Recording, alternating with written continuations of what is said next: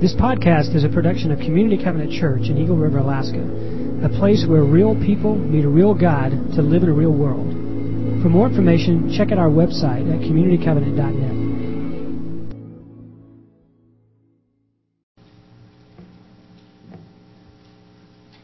Brothers and sisters, if someone is caught in a sin, you who live by the Spirit should restore that person gently. But watch yourselves, or you also may be tempted. Carry each other's burdens, and in this way you will fulfill the law of Christ. If anyone thinks they are something when they are not, they deceive themselves. Each one should test their own actions. Then they can take pride in themselves alone, without comparing themselves to someone else. For each one should carry their own load. Nevertheless, the one who receives instruction in the Word should share all good things with their instructor. Do not be deceived. God cannot be mocked. A man reaps what he sows. Whoever sows to please their flesh, from the flesh will reap destruction. Whoever sows to please the Spirit, from the Spirit will reap eternal life. Let us not become weary in doing good, for at the proper time we will reap a harvest if we do not give up. Therefore, as we have opportunity, let us do good to all people, especially to those who belong to the family of believers.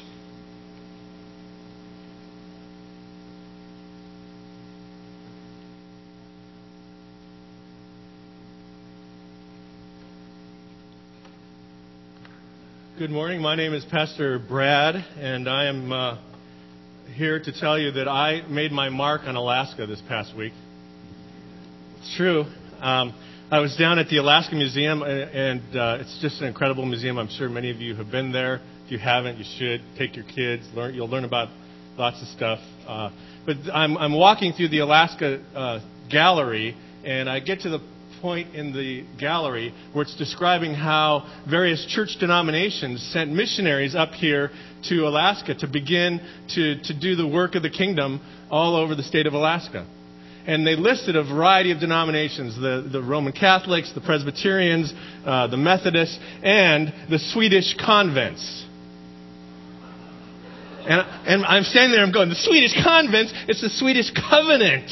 Because that's what I am. And my wife says, Brad, just relax. Everything will be fine. No, I'm going right to the administration right now, and I'm going to tell them that they got the spelling wrong. And so I marched off. I got lost trying to find the door to the administration. I knocked. Nobody answered. I knocked again a little harder. Nobody answered. I pounded. And finally, a really nice lady came to the door. And I said, do you know that you have misspelled a word in your Alaska exhibit? And she goes, No, I didn't know that. And I told her the story, and she said, well, here, I'll tell you what. You send me an email, tell me how it's supposed to be spelled, and we'll take care of it. I have made my mark. In Alaska. So here we are in the midst of a sermon series called Life Together, and you are thinking, okay, how are we going to dive in and look at this important theme this week? And today, if you were paying attention when we read the scripture, really what we're going to kind of address today is what life together looks like when we have heavy burdens that we have to carry. Because you and I both know that life is hard. Now, I know some of us like to pretend that it isn't so hard. And so we go on our merry way, kind of gutting it out, making everybody think, or thinking that we're making everybody think that we got the world by the tail, when we, just like everybody else, have discovered that life is hard. And I think what Paul is trying to do in this text that we read a moment ago, right on the heels of the text that we read last week, which was the fruit of the Spirit, is he's trying to put sort of concrete flesh on the bones of what life lived together looks like. And in this case, life is not meant to be lived alone. And I'm not talking about whether one's married or single or divorced. That's not what I'm talking about. I'm talking about general. We are not meant to live alone. God is, of course, Paul says, the great burden bearer of our sins. But we, in our fellowship of faith, are also the burden bearers of one another. Sometimes, when life gets really hard, we need people who come alongside of us to help us carry the challenges that we face in any particular moment of our life. As many of you already know, there was a time in my life a few years ago where I experienced severe depression and found myself unable, really, to get out of bed in the morning. I didn't have any energy. I would stay in bed until as long as I could, and my life was kind of turned upside down for almost a year. And it was during that, or up until that time, I had been a pastor for a long time, and I'd preached this sermon many, many times, but I didn't really understand what I had been preaching all those years, because I had never found myself in a place where I clearly needed someone to come alongside me and help carry my burdens. And there were 5 people who came into my life, not counting my family and the doctors and so on, because in some ways they have to walk with you, right? Or you pay them to walk with you. But I had 5 friends that came alongside me during the course of this experience that showed me that it was true what Paul is saying here today, that I could not make it through that period of my life by myself. And I think I alluded to the one friend who called me up every single morning, and he said, "I'll meet you at Starbucks at 9 o'clock. If you're not there, I will come to your house and I will pull you out of bed." I had another friend who called me every afternoon. He says, "How you doing? You need to get out and take a walk." Every day, these friends walked with me. This is what Paul is suggesting. The good life is not a life that is free of trouble. It's not a life that's free of burden. So just stop trying to make others think that. The good life for Paul is a life that knows when to lean into God and when to lean on others when the going gets rough. The good life is not trying to muscle through the challenges that life presents all by ourselves. The good life is discovering our dependence upon God and a little help from friends along the way.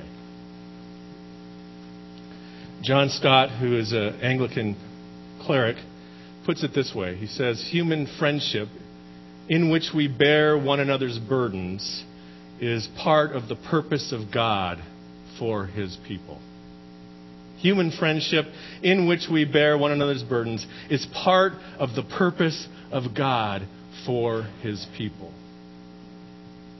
Well, after Paul engages us in verses 1 and 2 with the importance of being burden bearers for one another, he quickly moves in verse 3 and verse 4 in this text to some of the temptations that may occur if we begin to do this and don't watch out. And so in verse 3, Paul says, "If anyone thinks that they are something when they are nothing, they deceive themselves." On the one hand, it's a self-deception to think, as we're helping people that have challenges in their lives, that we don't need anybody else's help. That's a self-deception. We do. And on the other hand, there's a warning here that we should not become too prideful just because we have come alongside somebody in their need and that's not our need. Right? Oh man, am I glad that I don't have their problem. In the last couple years, Roxy and I have had the privilege or the responsibility, I'm not sure which, of walking very closely next to 2 couples who have been very close friends of ours as they have had marital problems, got separated, and in one case they divorced. And I can't tell you how hard that is to stay with them, to love them, to listen to them, to speak truth into their lives. One of the friends on more than one occasions, I said to them, have you ever thought about the fact that you're an idiot? And that's the kind of hard burden bearing, at least in this instance, that we had. You see, to be a burden bearer on behalf of others is a great ministry that every Christian should be involved in. We should be looking out for others who need to have their burdens lifted. But it also requires us to have humility about the fact that we have burdens too, and that we might not, we're not insusceptible to falling to some of the same burdens that others do. My boys and I, in the last 2 or 3 years, have started to go on a week-long hike in the wilderness. And last year, we decided to do a hike on the Appalachian Trail in Vermont, on the Long Trail in Vermont. And that's part of the Appalachian chain of trails. And my boys are young and strapping and healthy and fit and thin. These are all things that I'm hoping for at some point in my life. But so I carry 40 pounds of weight maybe, and I give them 60, 65, and it doesn't even faze them, right? So on the first day of this hike on the Vermont Lawn Trail, it was sort of a mediocre day, a little cloudy, not very hot in July in New England. And the thing you got to know about the Appalachian Trail is, for some reason, when they built this trail, nobody believed in switchbacks. And so the trail just goes straight up or straight down. There's none of this nice, meandering trail. And we had hiked probably 12 miles the first day. And in the last half mile of the first day, we got to a point on the trail where I looked up and it was stair-step for as far as I could see. And I'm just spent. By this point, I'm all by myself. My sons had gone way ahead of me. They had disappeared a long time ago. In fact, one of my sons, he wanted more weight, so he put rocks in his backpack. I don't get that. Anyway, so here I am. I'm by myself on this trail. I know I've got to get to the next camp, and I'm looking up at this stair step, and I'm just thinking, God, what are you doing? This is supposed to be fun. This is supposed to be a bonding experience with my sons, and they're nowhere to be found. So I just go, 10 steps, stop, take a drink, take 10 more steps. This is what it was like for me. And I thought, well, if I get there by tomorrow, it'll be fine. And then in the distance, at the top of this trail of stairs, I saw somebody. And as they came down the stairs and got closer, I could recognize that it was my youngest son. And he wasn't wearing a backpack. And so that told me right away that, okay, we're close. And I thought he had just come to walk with me, to keep me company the rest of the way. And he looked at me and he said, Dad, can I carry your pack? And I said, yeah. He put my pack on, and he ran up the stairs.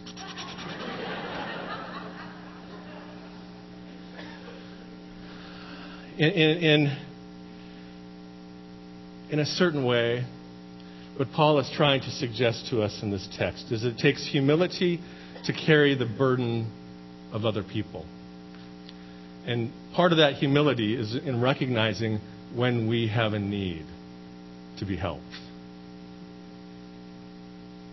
To restore a person who has sinned, or to come alongside someone and help them carry a heavy burden, is not a point of pride. It's an opportunity to reveal the Spirit, the fruit of the Spirit that is at work in us.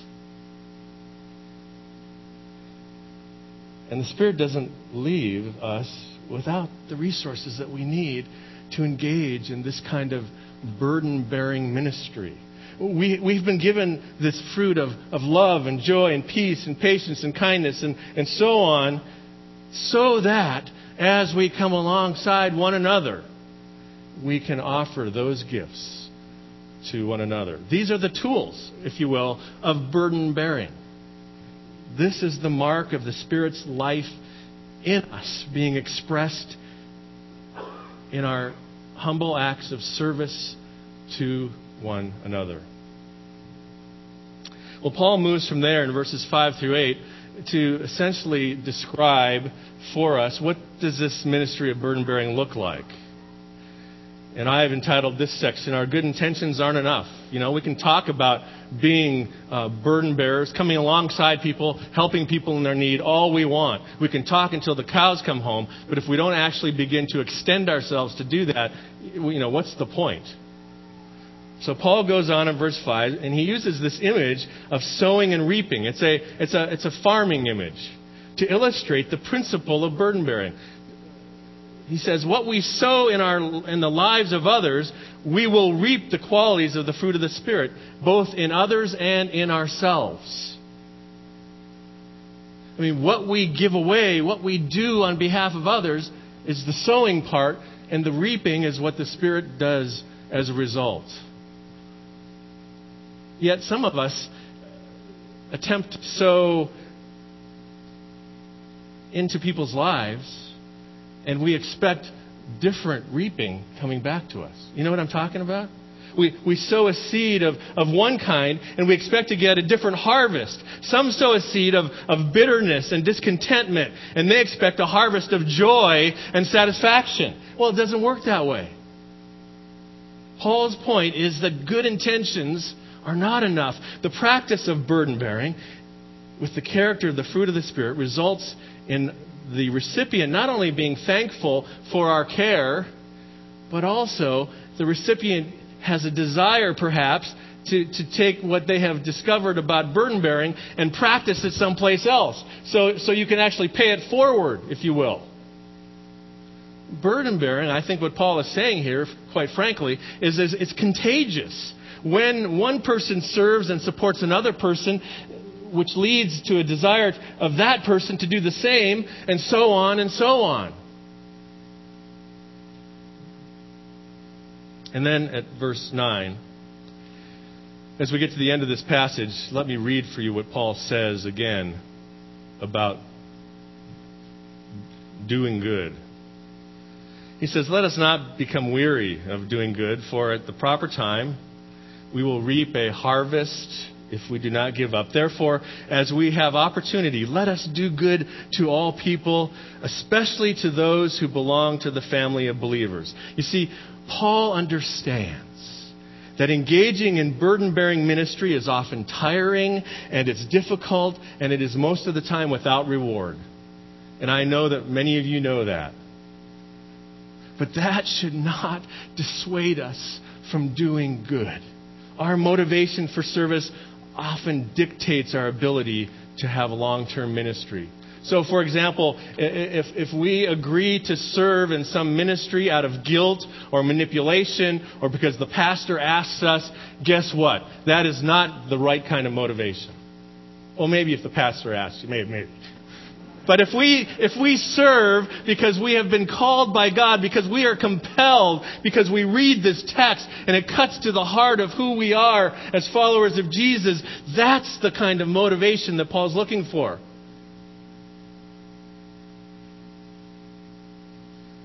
If we serve and it's for the wrong motivation, I can guarantee you that it won't last very long. Or we'll get angry, or we'll get bitter, or we'll start to blow it off because something more important comes along. But when we understand our calling to be a burden bearer in a particular situation, God gives us the ability to walk beside those situations longer than we could have ever imagined. And this calling, Frederick Buechner speaks about it like this: the place that God calls you is the place where your deep gladness and the world's deep hunger meet. I love this. The place that God calls you is the place where your deep gladness and the world's deep hunger meets. That's the motivation for why we should come alongside people in this burden-bearing ministry. That's the place that I want to be. That's the experience that I want to have. I want to know the unutterable joy that comes from service by connecting my passions in ministry and my gifts to the very places where the world needs them. And right here and right now, it happens to be in Eagle River, Alaska.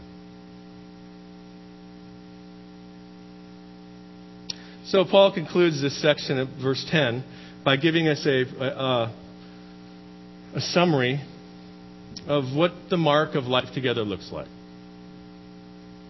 And he says, in effect, do good. Do good. Whatever you do good. And don't misunderstand what Paul's trying to say here. We don't do good in order to earn points with God. Okay, that's not the purpose for doing good. So if that's what you're thinking, that's not right. We don't do good because somehow we mistakenly believe that our good deeds sort of counterbalance our bad deeds, right? Okay, I yelled at my child today, so I've got to do at least 3 really nice things to make up for that. No, that's not it either. We do good because that's what life together looks like. We do good to those who are in our spheres of influence, and we do good to those who are part of our congregation because that's how the Spirit is made visible in us. And there's no quick path. There's no easy path to spiritual success. There's only the daily willingness to be open to care for one another without expectation or without reward.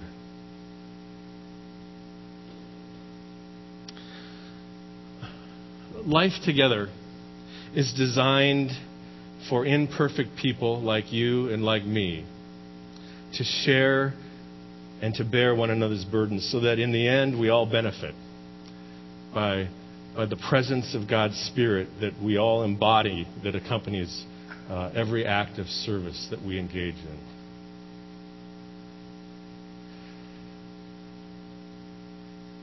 This is what life in the kingdom looks like. This is the highest calling by which any of us could ever be called. Our status in God's kingdom will not be determined by our rank or by how many medals we've won or by how many times we've been given advancements in our job.